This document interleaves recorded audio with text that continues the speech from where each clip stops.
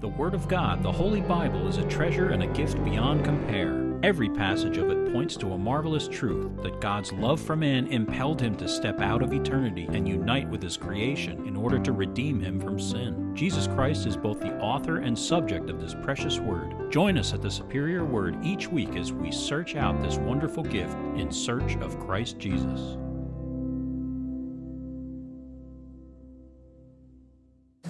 Psalm 126, a song of ascents. When the Lord brought back the captivity of Zion, we were like those who dream. Then our mouth was filled with laughter and our tongue was singing. Then they said among the nations, the Lord has done great things for them. The Lord has done great things for us, and we are glad.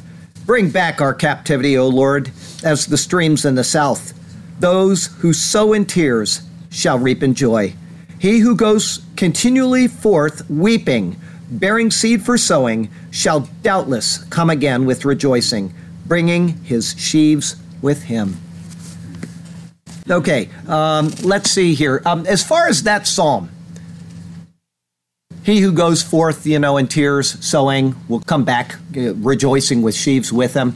That can be applied in the concept of missionary work. People that go overseas and they literally weep through their jobs. They have, some of them go and they never get a convert ever. Some of them go and they do, but they leave their families. They leave their lives behind. They go overseas and they serve in various places. Some of them are very harsh, very cruel. And let me read it again and think of a missionary when I read this to you. It says there, I went a little too far, didn't I, Charlie? It says, those who sow in tears, think of them going out in tears, shall reap in joy. He who continually goes forth weeping, bearing seed for sowing, shall doubtless come again with rejoicing, bringing his sheaves with him. We've got a lot of missionaries that we know personally and that we love, and they're doing these things for the gospel of Christ. And we need to remember them. We need to remember them in our prayers, and we need to, at times, send them a note, send them an email, send them a letter if you can, and just let them know that they're appreciated.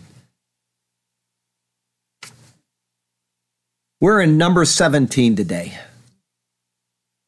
I'm going to do the whole chapter. And the Lord spoke to Moses, saying, speak to the children of Israel, and get from them a rod from each father's house, all their leaders according to their father's houses, 12 rods. Write each man's name on his rod, and you shall write Aaron's name on the rod of Levi. For there shall be one rod for the head of each father's house. Then you shall place them in the tabernacle of meeting before the testimony where I meet with you. And it shall be that the rod of the man whom I choose will blossom. Thus I will rid myself of the complaints of the children of Israel, which they make against you. So Moses spoke to the children of Israel, and each of their leaders gave him a rod apiece, for each leader according to their father's houses, 12 rods. And the rod of Aaron was among their rods. And Moses placed the rods before the Lord in the tabernacle of witness. Now it came to pass on the next day that Moses went into the tabernacle of witness, and behold, the rod of Aaron and of the house of Levi had sprouted and put forth buds, had produced blossoms and yielded ripe almonds. Then Moses brought out all the rods from before the Lord to all the children of Israel, and they looked, and each man took his rod. And the Lord said to Moses, bring Aaron's rod back before the testimony to be kept as a sign against the rebels, that you may put their complaints away from me, lest they die. Thus did Moses, just as the Lord had commanded him, so he did. So the children of Israel spoke to Moses, saying, surely we die, we perish, we all perish. Whoever comes near the tabernacle of the Lord must die. Shall we all utterly die? There are certain things in Scripture which are taken as an axiom. One of them is creation. In Hebrews 11, the author actually speaks about creation, and he takes the whole shebang of the Genesis account at face value. Things seen were not created from things visible. Now, one could argue that to a point, but the word visible truly encompasses all matter, even if we can't see it with our naked eyes. If it is matter, it is at some point visible. He speaks about Cain and Abel as if the story about them is really true. And the fact that there is a Cain and an Abel by default means that they came from someone else. meaning an Adam and an Eve. He speaks about Enoch being translated and not seeing death. And he says it as if there is no question of the reliability of that. The story of Noah and the flood. Yep. Like Jesus, he accepted the narrative as written. I could go on, but you get the point. Jesus repeatedly spoke about the absolute truth of Scripture, even arguing with Israel's leaders about single words, which had the most significant of importance to theology. And those who authored the New Testament write about the Old with the same absolute assurance that the stories there are true and reliable, even down to some of the most incredible stories of all. Our text verse comes from Hebrews chapter 9, it's verses 1 through 5.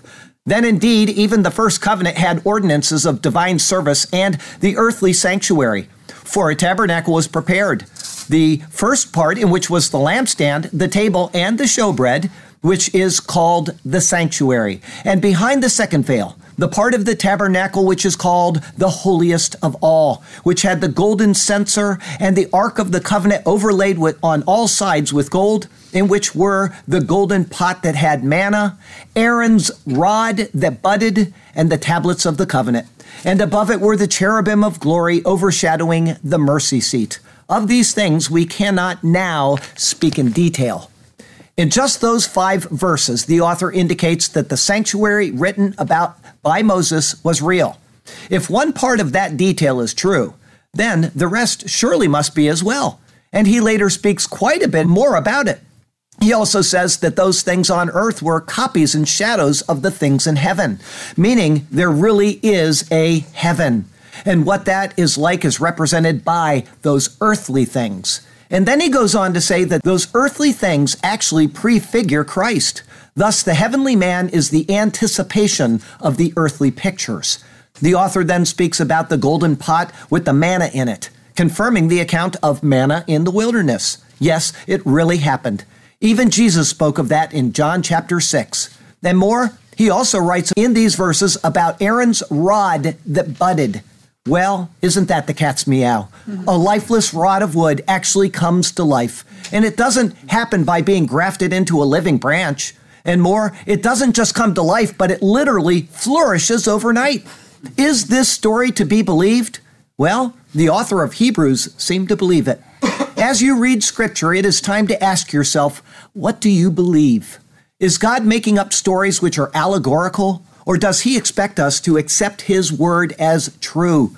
The author of Hebrews, probably the Apostle Paul, certainly believed these stories were not only true, but that they are the very words of God and thus wholly reliable. Whether you can stomach it or not, I believe in a literal creation that literally came about in 6 days.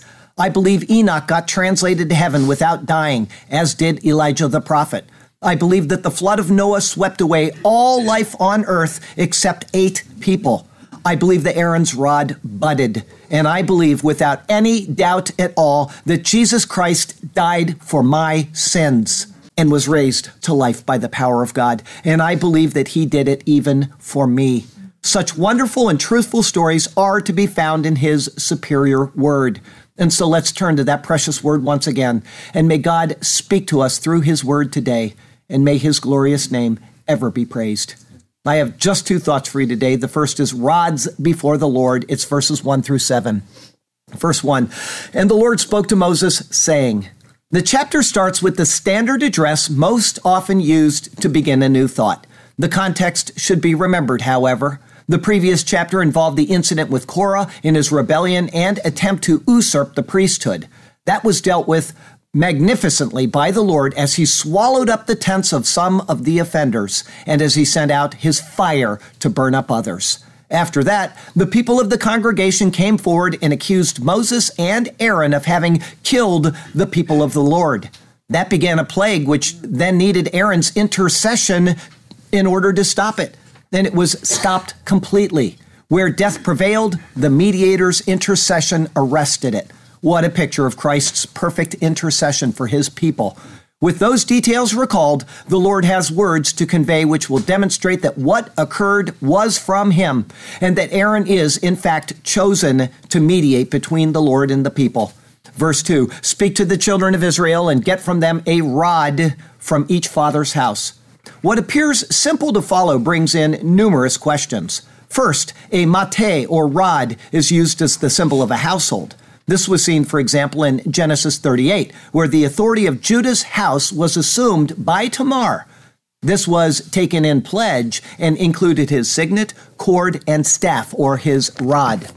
Thus, when the term mate is used, it speaks of a literal rod, but it is also a metonym. It speaks of the tribe itself, just as Hollywood means a place, but it also stands for the movie industry. But the rod also is used figuratively as a support of life, just as bread. We say often bread is the staff of life. Here, the children of Israel are to provide a rod from each father's house. The house then would be the main tribes such as Reuben, Simeon, Levi, and so on. One would assume that this is the staff of an individual who is to represent his clan. But it is argued by some that this isn't an old staff, but rather all are freshly cut staffs from the same tree and then designated to represent the house. The Hebrew is not specific, but I have always assumed that it would be an old rod already designated. However, being dogmatic is simply to bark into the wind. Another complication lies in the next words. Verse 2 continues, all their leaders according to their father's houses, 12 rods. The leaders according to their father's houses are probably the individuals named in chapter 1. The term is Nasi, or prince, and it was also used of the 12 spies who went to search out Canaan. And so the term can mean any type of leader, but these are probably those most distinguished during the census. But it then says 12 rods. This brings in the question as to whether this is inclusive of Aaron's rod, as noted in verse 3, and that Ephraim and Manasseh are joined together in one rod, or are there 12 rods presented along with Aaron's 13th? At times, the two tribes under Joseph are listed as being one people, such as in Deuteronomy 27, verse 12. Again, being dogmatic would be a rough position to cling to. I would personally go with 12 plus 1, and I will tell you that when Doug did his painting for the week for the sermon, which is now on the website, he did 12 plus 1 as well, and it is a beautiful, beautiful painting. I hope you take a time to look at it and to send him a note, because it's really marvelous. Anyway, this would eliminate any doubt that could later arise that one sub-tribe, if you could call it that, was purposefully left out when it should not have been. Jacob specifically adopted those two sons, and his name was upon them. Deuteronomy 27 is a completely different situation, which does not call for the same precision and care as this. Verse 2 continues, write each man's name on his rod. The word is katav, and it indicates to write. But that writing can be with a pen on the surface or with a knife, as in an engraving. The Lord is said to have written out the 10 Commandments on the tablets of stone with his finger. Whatever way the inscription is made, it would be in a way which could not later be erased or leave any doubt about the authenticity of the particular rod. The name of the man in this case is representative of the tribe. Verse 3, and you shall write Aaron's name on the rod of Levi. Almate Levi, on rod Levi. As you can see, there is the difficulty of whether this is one of 12 or if it is in addition to the 12. No matter what, Aaron's rod is designated by the Lord as the head of the tribe of Levi. He is Moses' older brother, and the family of Kohath has been designated as the main tribe apart from birth order in order to represent Levi. It then will set aside any future dispute in regards to all of Levi's positions within the tribe. In writing Aaron's name, it is specifying that within Levi there is a separating of the classes of those who descend from him, priestly Levites and non-priestly Levites. The specificity here is very similar to that of Ezekiel 37, where it says this, as for you, son of man, take a stick for yourself and write on it for Judah and for the children of Israel, his companions. Then take another stick and write on it for Joseph, the stick of Ephraim, and for all the house of Israel, his companions. Then join them one to another for yourself into one stick, and they will become one in your hand. Here in Numbers, there are not to be 3 staffs of the subgroups of Levi, nor merely 1 staff for all of Levi without distinction, but rather 1 staff for Levi, and Aaron represents the entire tribe. It is an act of grace then to have been bestowed this distinction. As Aaron was from Kohath, the second son of Levi, the choice of his placement was of the Lord and not of natural descent.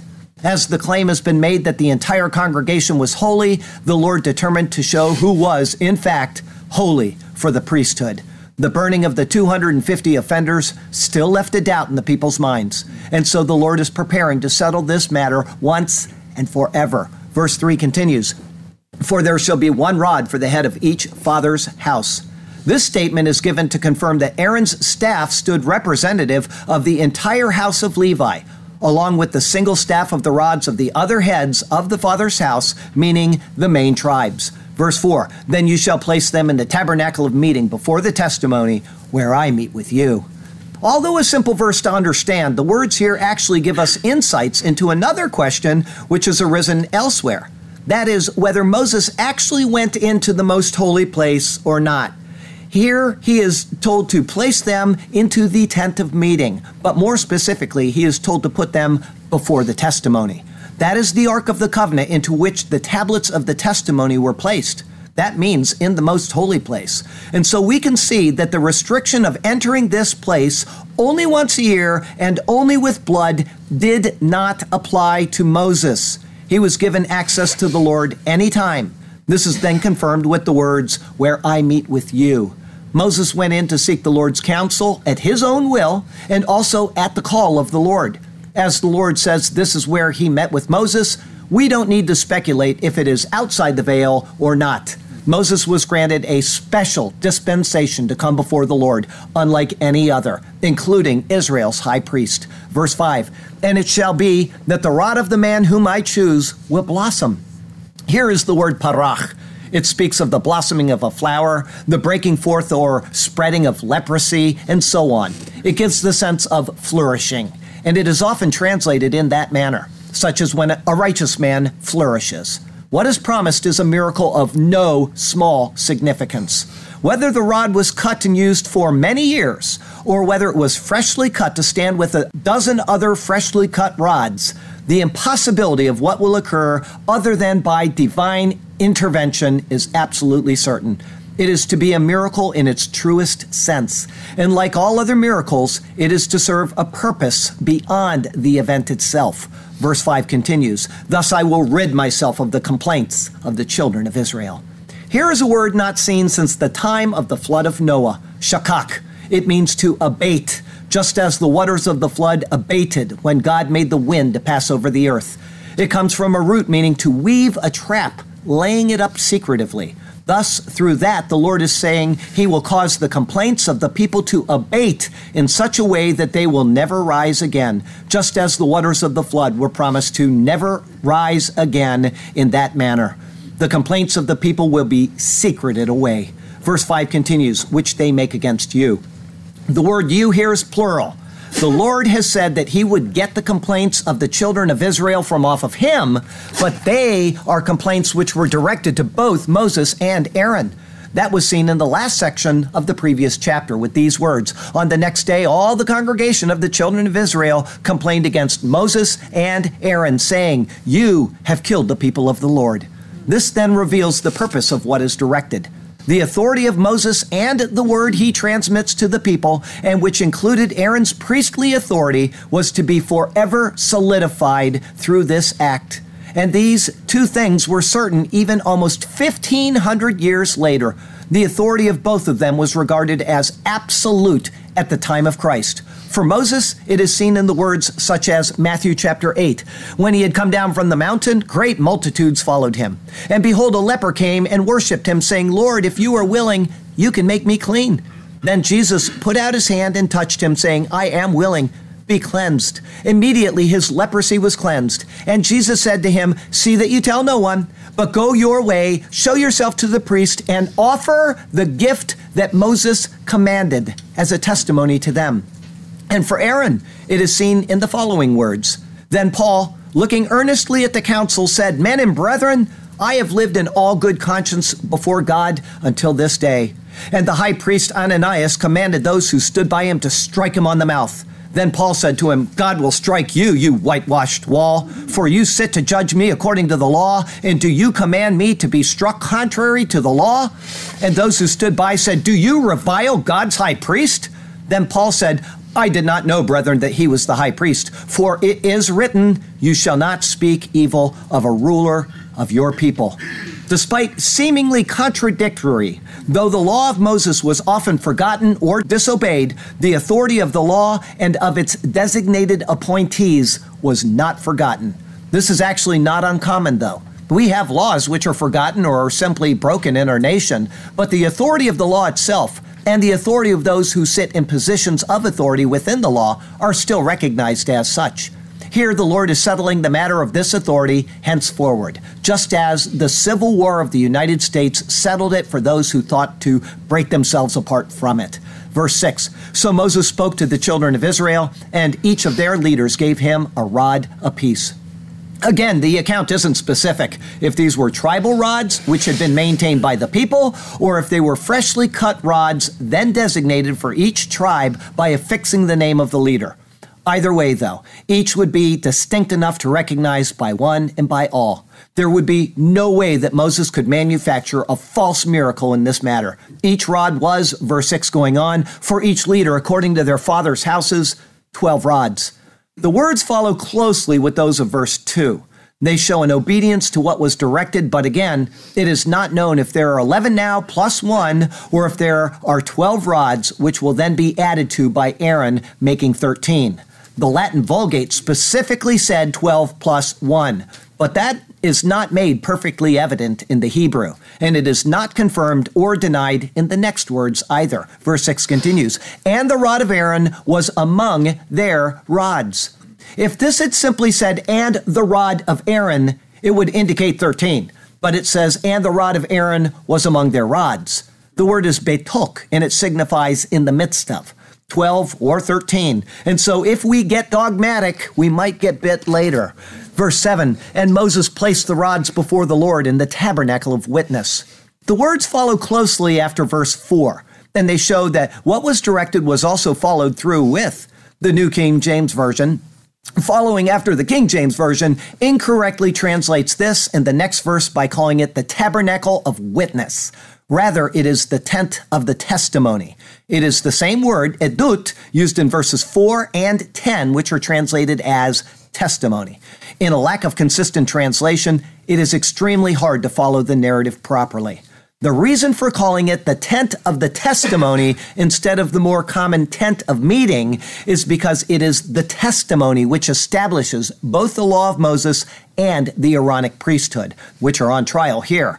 Moses is not conducting meetings with the Lord at this time.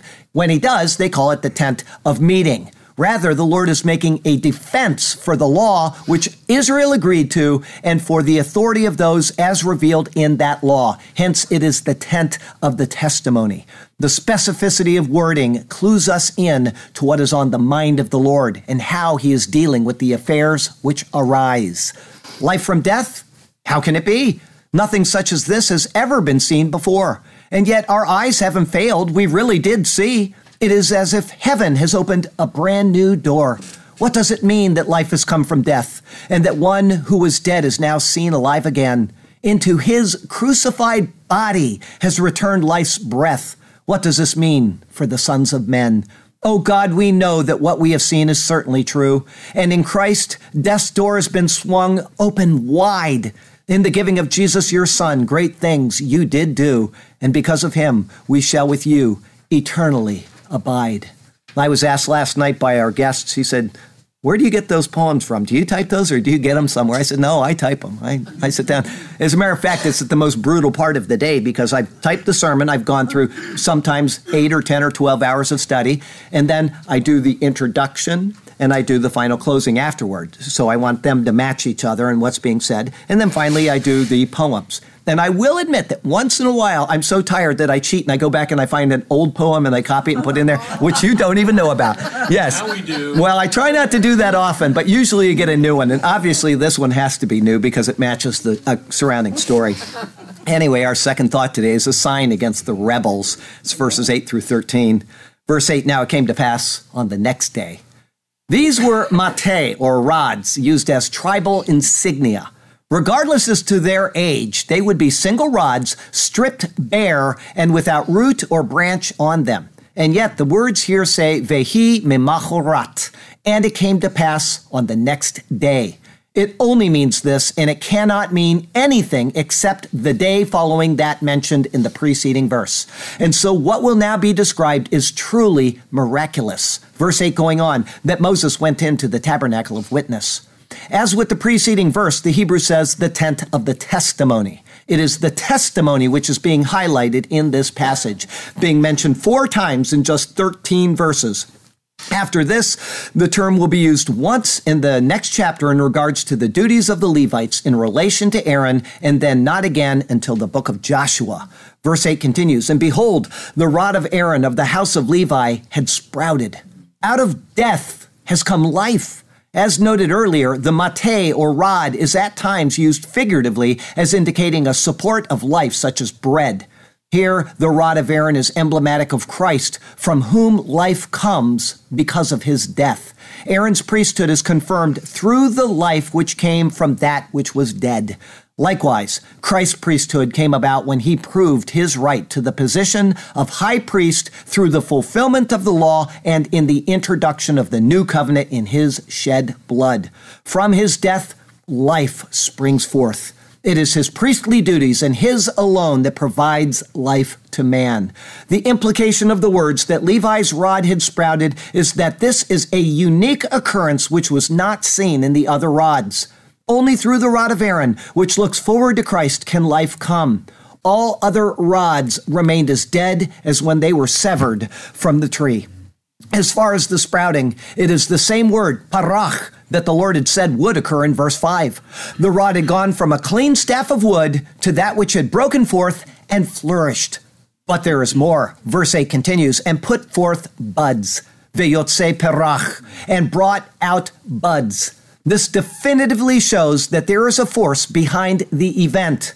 One might dismiss a rod sprouting as if there was enough life in it to put out a sprout, but nothing further could be expected. This rod has sprouted and put forth buds. Verse 8 continues, had produced blossoms, veyatsetz tzitz, and had blossomed blossoms.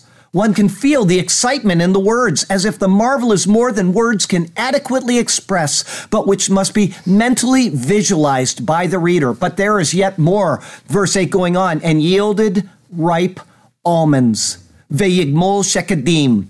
The word gamal comes from a root signifying to treat another person well or ill. It is used to describe the weaning of a child or a just reward, such as when the psalmist says, the Lord has rewarded me, gamal, rewarded me according to my righteousness. It is an end result based on events which led to it. Thus, when an almond tree has fruit, it is a reward of the time of production necessary for the fruit to come forth.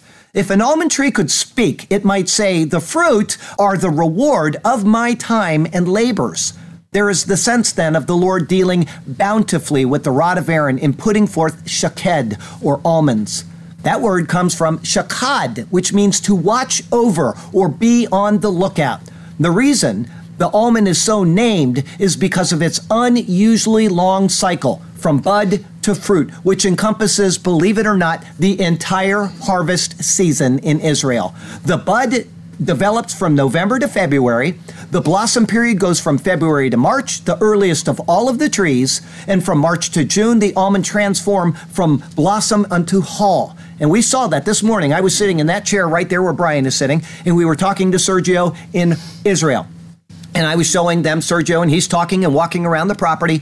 And the almonds right now are at a state before they have become into the hull. But they're a fruit, and you can pick the entire fruit and eat it, just as if it was kiwi or something, or, some fruit that you just pick and eat. It doesn't have the hard part on it. Now imagine, it's edible at that point, and yet that hard part still has to get hard.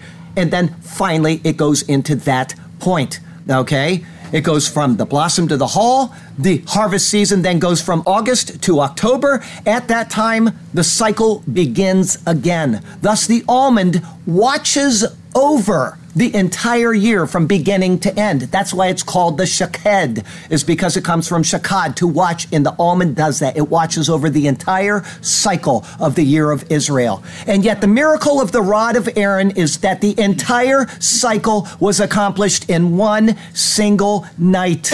It signifies that the Lord was watching over the rod of Aaron, and thus over the Aaronic priesthood. And in turn, it is a witness to Aaron that his priesthood was to be in constant watch over their duties, day unto day and throughout the year. In Ecclesiastes, the blossoming of the almond tree is said to reflect the aged condition of man. The almond blossoms are white, just as an aged person's hair is white. Following on with that, white hair is reflective of honor in the book of Leviticus, chapter 19. And in the book of Jeremiah, we read Scripture's last use of the almond. The word of the Lord came to me. What do you see, Jeremiah? I see the branch of an almond tree, I replied. The Lord said to me, you have seen correctly, for I am watching to see that my word is fulfilled. He's making a pun for Jeremiah to understand what is going on. God uses real things in nature to show us life applications about who Jesus is. The stone is Christ the stone, the water of life, and we could go through hundreds of them, and we have gone through hundreds already, and we'll go through so many more. But this is the significance of the almond. The miracle here is similar to that of the making of wine from water by Jesus. An entire process was brought from conception to full maturity in an instant, as if creation itself had taken place. To deny the Genesis creation account is no less egregious of an error than it is to deny the giving forth of fruit by the rod of Aaron, or bringing forth wine from the water jars of Cana by the same Lord. But the symbolism for now is revealed in Christ. Not only did he come forth from death, but he is the one who initiates and who sees through until its completion the entire span of the covenant which he has introduced. The Lord began the covenant of Moses, which included the priesthood of Aaron, and he saw it through to its bearing of fruit on the cross of Calvary, thus ending that covenant. He further then introduced the new covenant, and he will see it through until its end. However, as his covenant is said to be eternal, there is no end to be anticipated. His priesthood is eternal, and his people have the promise of an eternal walk before God with him, watching over them during the entire endless expanse of time. This is actually spoken of by David in the 110th Psalm, where he first uses the term mate, or rod, of the Lord's strength out of Zion. He then says that this will lead to the priesthood of Christ being on the order of a man named Melchizedek, which is then explained by the author of Hebrews as being an eternal priesthood.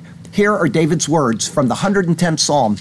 The Lord said to my Lord, sit at my right hand till I make your enemies your footstool. The Lord will send the rod of your strength out of Zion. That's the word there, mate. Rule in the midst of your enemies. Your people shall be volunteers in the day of your power. In the beauties of holiness, from the womb of the morning, you have the dew of your youth. The Lord has sworn and will not relent.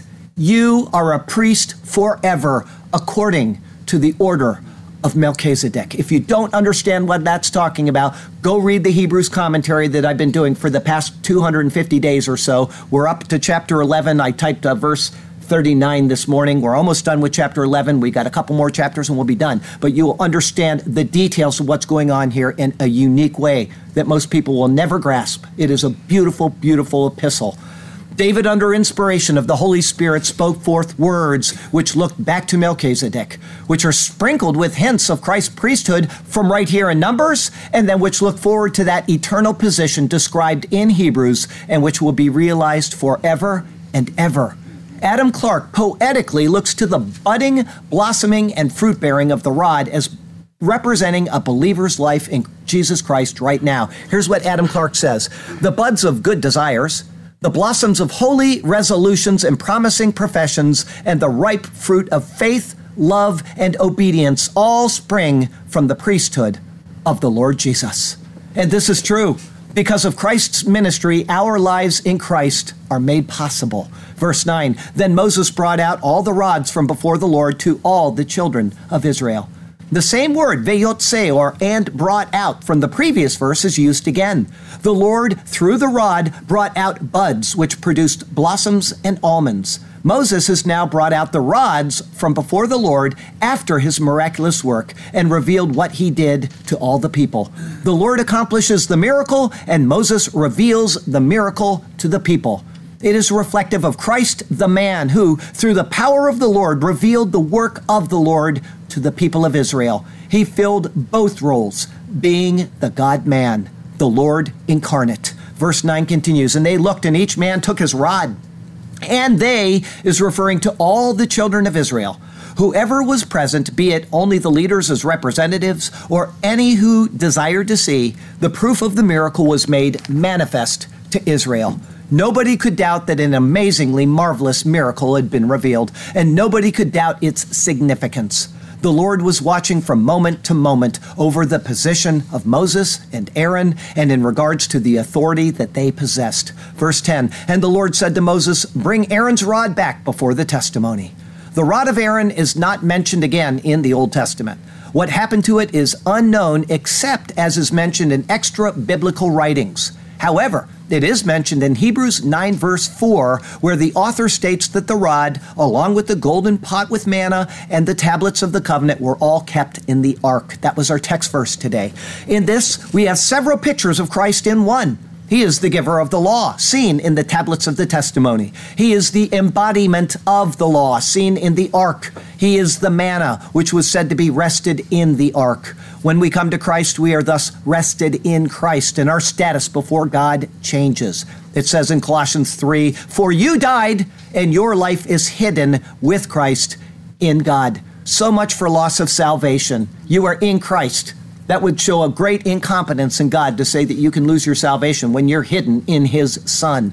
And in the rod of Aaron, Christ is the one who watches over and accomplishes the entire process of priestly duties for his people from the beginning to its completion, which will never come. We will be going on with him as our high priest forever and forever and forever.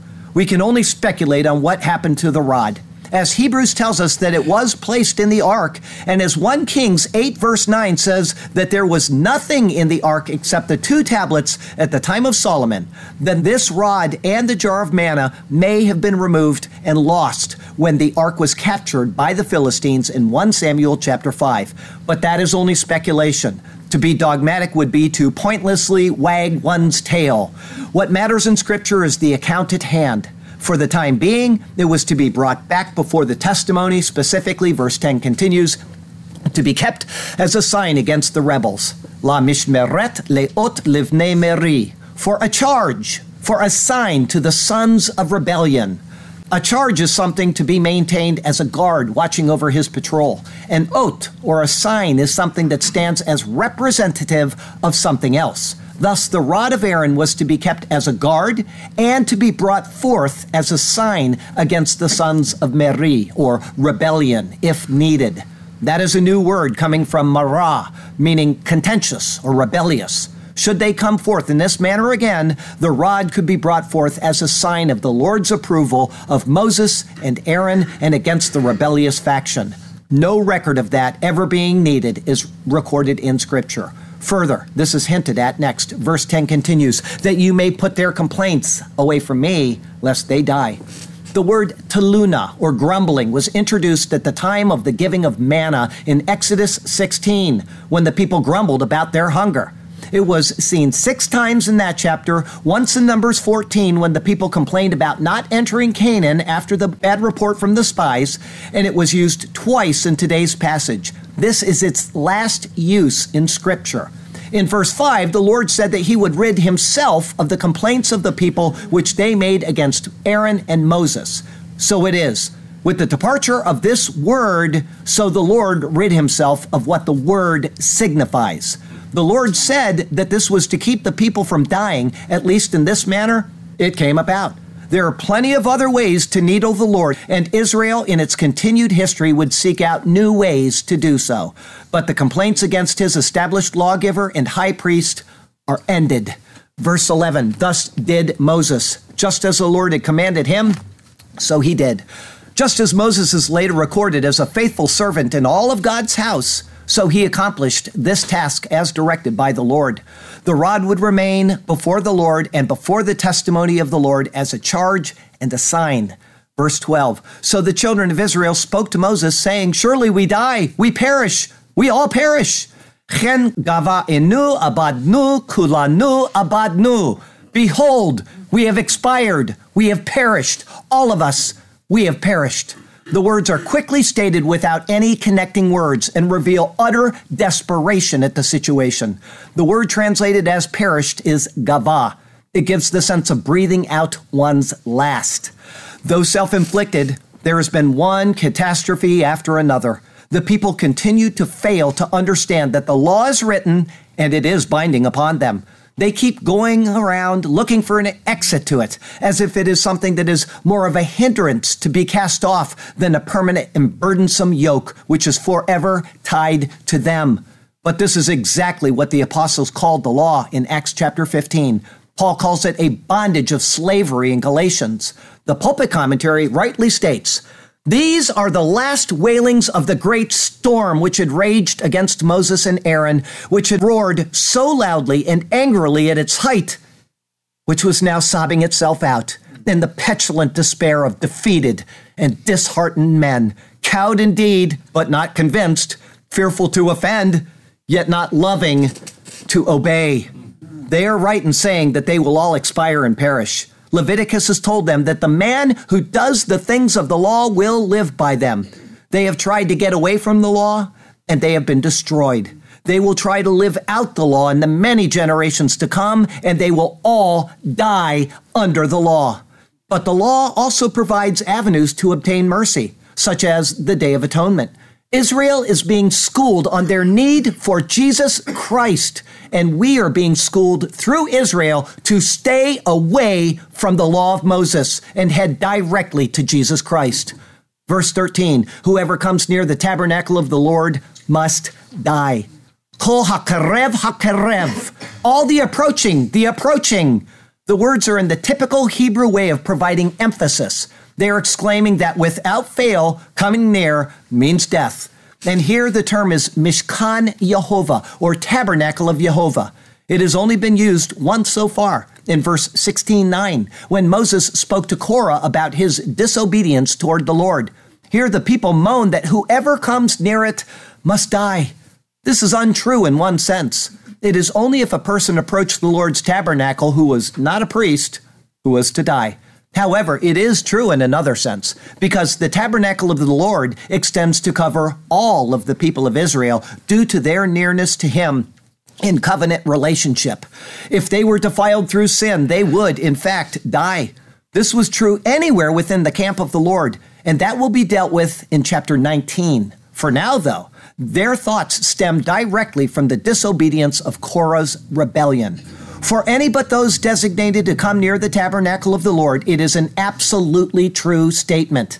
It is not true, though, for the priests or the Levites in the proper performance of their duties. And it is exactly those duties which will be laid out in the coming verses of chapter 18, including the restrictions and penalties for those who come near but who are not authorized. Verse 13 finishes with, shall we all utterly die? Ha'im tamnu ligvoah? The exact meaning of these words is debated, and so one should not be overly dogmatic and snarl at others about it.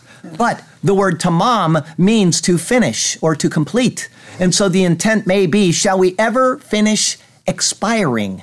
The question is asked in relation to coming near the tabernacle of the Lord. The tabernacle of the Lord is his dwelling place. It is the place of access to him, and it is thus representative of heaven. Only certain people were allowed to come near, and only under certain conditions of purity and at set times according to law. The people had attempted to go around Aaron and access the Lord without him, and that proved fatal.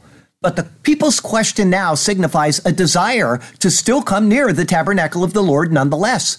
It is the constant condition of man to want to draw near to God. This is what religion is. It is an attempt to draw near to him. And there are lots of religions out there claiming that their way makes it possible. However, God, not man, determines what access to him will be like. It is not by our will, but by Christ. And so to bring an answer to the question, shall we ever finish expiring? Christ came. We saw in Exodus and again in Leviticus, and so far it is continued in Numbers, that the Mishkan Yehovah, or Tabernacle of Jehovah, intricately and absolutely pictures Christ in every single detail. And that is why in John 1:14 it says that he, Jesus, came and tabernacled among us. Because the people could not draw near to the Tabernacle of Jehovah, guess what? The Tabernacle of Jehovah came near to them. It is his life which brings about the access that man has in every culture and in every age desired and attempted to make possible through their own efforts and means. But the impossibility of that is found in one 3-letter word: sin. Our sin has separated us from the Creator. But our Creator took care of that in the giving of his Son, who became sin, meaning our sin, so that we could become the righteousness of God in him. Imagine that. Access is restored. We have a mediator who makes that possible, and it is granted to any who will just believe. When we opened today, I told you that I believed the words of the Bible. That is because in it is found the cure to our, and I mean our, all of us, every person on this planet, our defect. It is found in Jesus. And so if you've never taken the time to simply call out to Jesus and say, yep, I'm one of those, I have that defect, I've done wrong.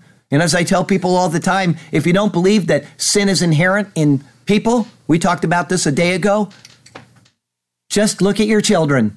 You didn't have to teach them to do wrong, did you? I mean, they knew it from the first breath they took. I'm going to push this guy's buttons until he goes insane, right? But you have to teach them to do right. That's how infectious sin is in us. It's that bad.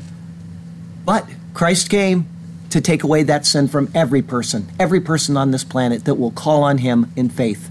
And that is God's plan, and that is his program. As I said, everybody all around the world is working their way to God. There is only one expression of faith that has ever been documented in human history that doesn't follow that model. Only one, and that is biblical Christianity. I understand that I deserve God's wrath. I understand that I have sinned against the Lord, and I understand that he has done every single thing necessary for me to be reconciled to him. God has done the work. The Lord alone. Salvation is of the Lord. It says right there in the book of Jonah. It doesn't say salvation is of your efforts. If you are trying to live out your life under the law of Moses, you will fail and you will stand condemned before the Lord. And if you're already saved and you're just trying to do it to be pleasing to him, you will fail and you will lose your rewards. Rest in Christ, trust in Christ, and be reconciled to God through Jesus Christ. Okay? I got a closing verse for you from Hebrews 7. It's verses 18 and 19. For on one hand, talk about the law.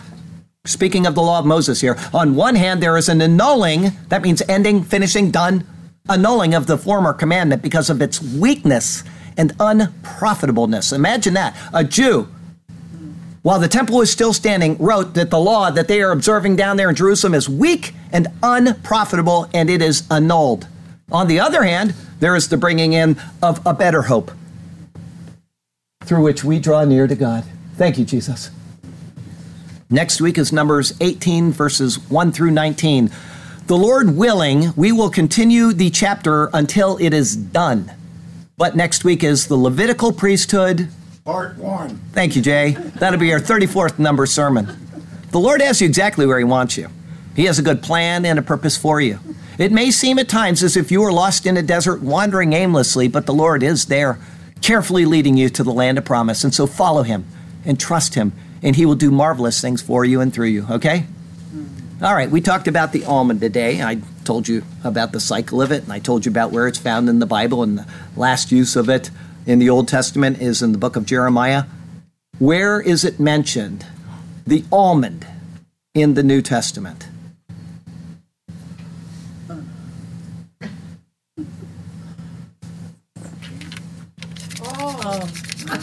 That's a steak. Nobody. It's not! The only place that it's mentioned implicitly is in Aaron's rod that budded, but it is not mentioned in the New Testament. Okay? I got a poem for you. Nobody gets a Maserati. I'm going to drive this baby home myself today. No, but that was sneaky. It was sneaky, but I got you questioning it. Now you'll never get that wrong again. Life from death. And take care, Darla. We'll have you in prayer. And the Lord spoke to Moses, saying, these are the words he was to him then relaying. Speak to the children of Israel, and get from them, from each father's house, a rod. All their leaders according to their father's houses, 12 rods. Write each man's name on his rod, even if his name is Todd. And you shall write Aaron's name on the rod of Levi, for there shall be one rod for the head of each father's house by and by. Then you shall place them in the tabernacle of meeting, so you shall do, before the testimony where I meet with you. And it shall be that the rod of the man whom I choose will blossom, so it shall do. Thus I will rid myself of the complaints of the children of Israel, which they make against you. So Moses spoke to the children of Israel, and each of their leaders gave him a rod apiece, as told to do. For each leader according to their father's houses, 12 rods, and the rod of Aaron was among their rods too. And Moses placed the rods before the Lord in the tabernacle of witness, according to his word. Now it came to pass on the next day that Moses went into the tabernacle of witness, so he did do. And behold, the rod of Aaron of the house of Levi had sprouted and put forth buds, had produced blossoms, and yielded ripe almonds too. Then Moses brought out all the rods from before the Lord, after he had a look, to all the children of Israel. And they looked, and each man his rod took. And the Lord said to Moses, bring Aaron's rod back before the testimony, and here is why. To be kept as a sign against the rebels, that you may put their complaints away from me, lest they die. Thus did Moses, just as commanded him the Lord, so he did according to his word. So the children of Israel spoke to Moses, saying, surely we die, we perish, we all perish, was their cry. Whoever comes near the tabernacle of the Lord must die. Shall we all utterly die? Lord God, we are even now in a wilderness, and we are wanting to be led by you. Without you to direct our lives would be a mess. And so be our guide, O God, you who are faithful and true. We long for the water in this barren land. May it flow forth from the rock, our souls to satisfy. Give us this refreshing spiritual hand, and may we take it into our lives daily, it apply. And we shall be content and satisfied in you alone. We will follow you as we sing our songs of praise. Hallelujah to you, to us, your path you have shown. Hallelujah, we shall sing to you for all of our days. Hallelujah and amen. Heavenly Father, thank you for the lesson of the rod of Aaron, life from death, picturing the initiation, the establishment, and the eternality of the greater priesthood of Christ our Lord. Thank you for that. And Lord, you know the people that we have mentioned that have got troubles and trials, including Darla, who just walked out. And we're thankful for Jack on his birthday tomorrow, and all of the other people that are suffering with trials and troubles. Lord, please remember them. Be with them and get them through their times of affliction and pain and sorrow, or whatever it is that is hindering them from having a happy relationship with you and rejoicing in you, because it can hamper our ability to be joyful. And Lord, we would ask that that would not be the case. But your will be done. We know that you are in control of all things, and we leave them in your capable hands, knowing that this is so. And so we just commit to you the week ahead, asking that you bless us and take care of us according to your wisdom. And we would certainly pray that the day would be soon when you come to take us out of here. But once again, your will be done. We praise you, we glorify you, and we exalt you, and we do so in Jesus' name. Amen.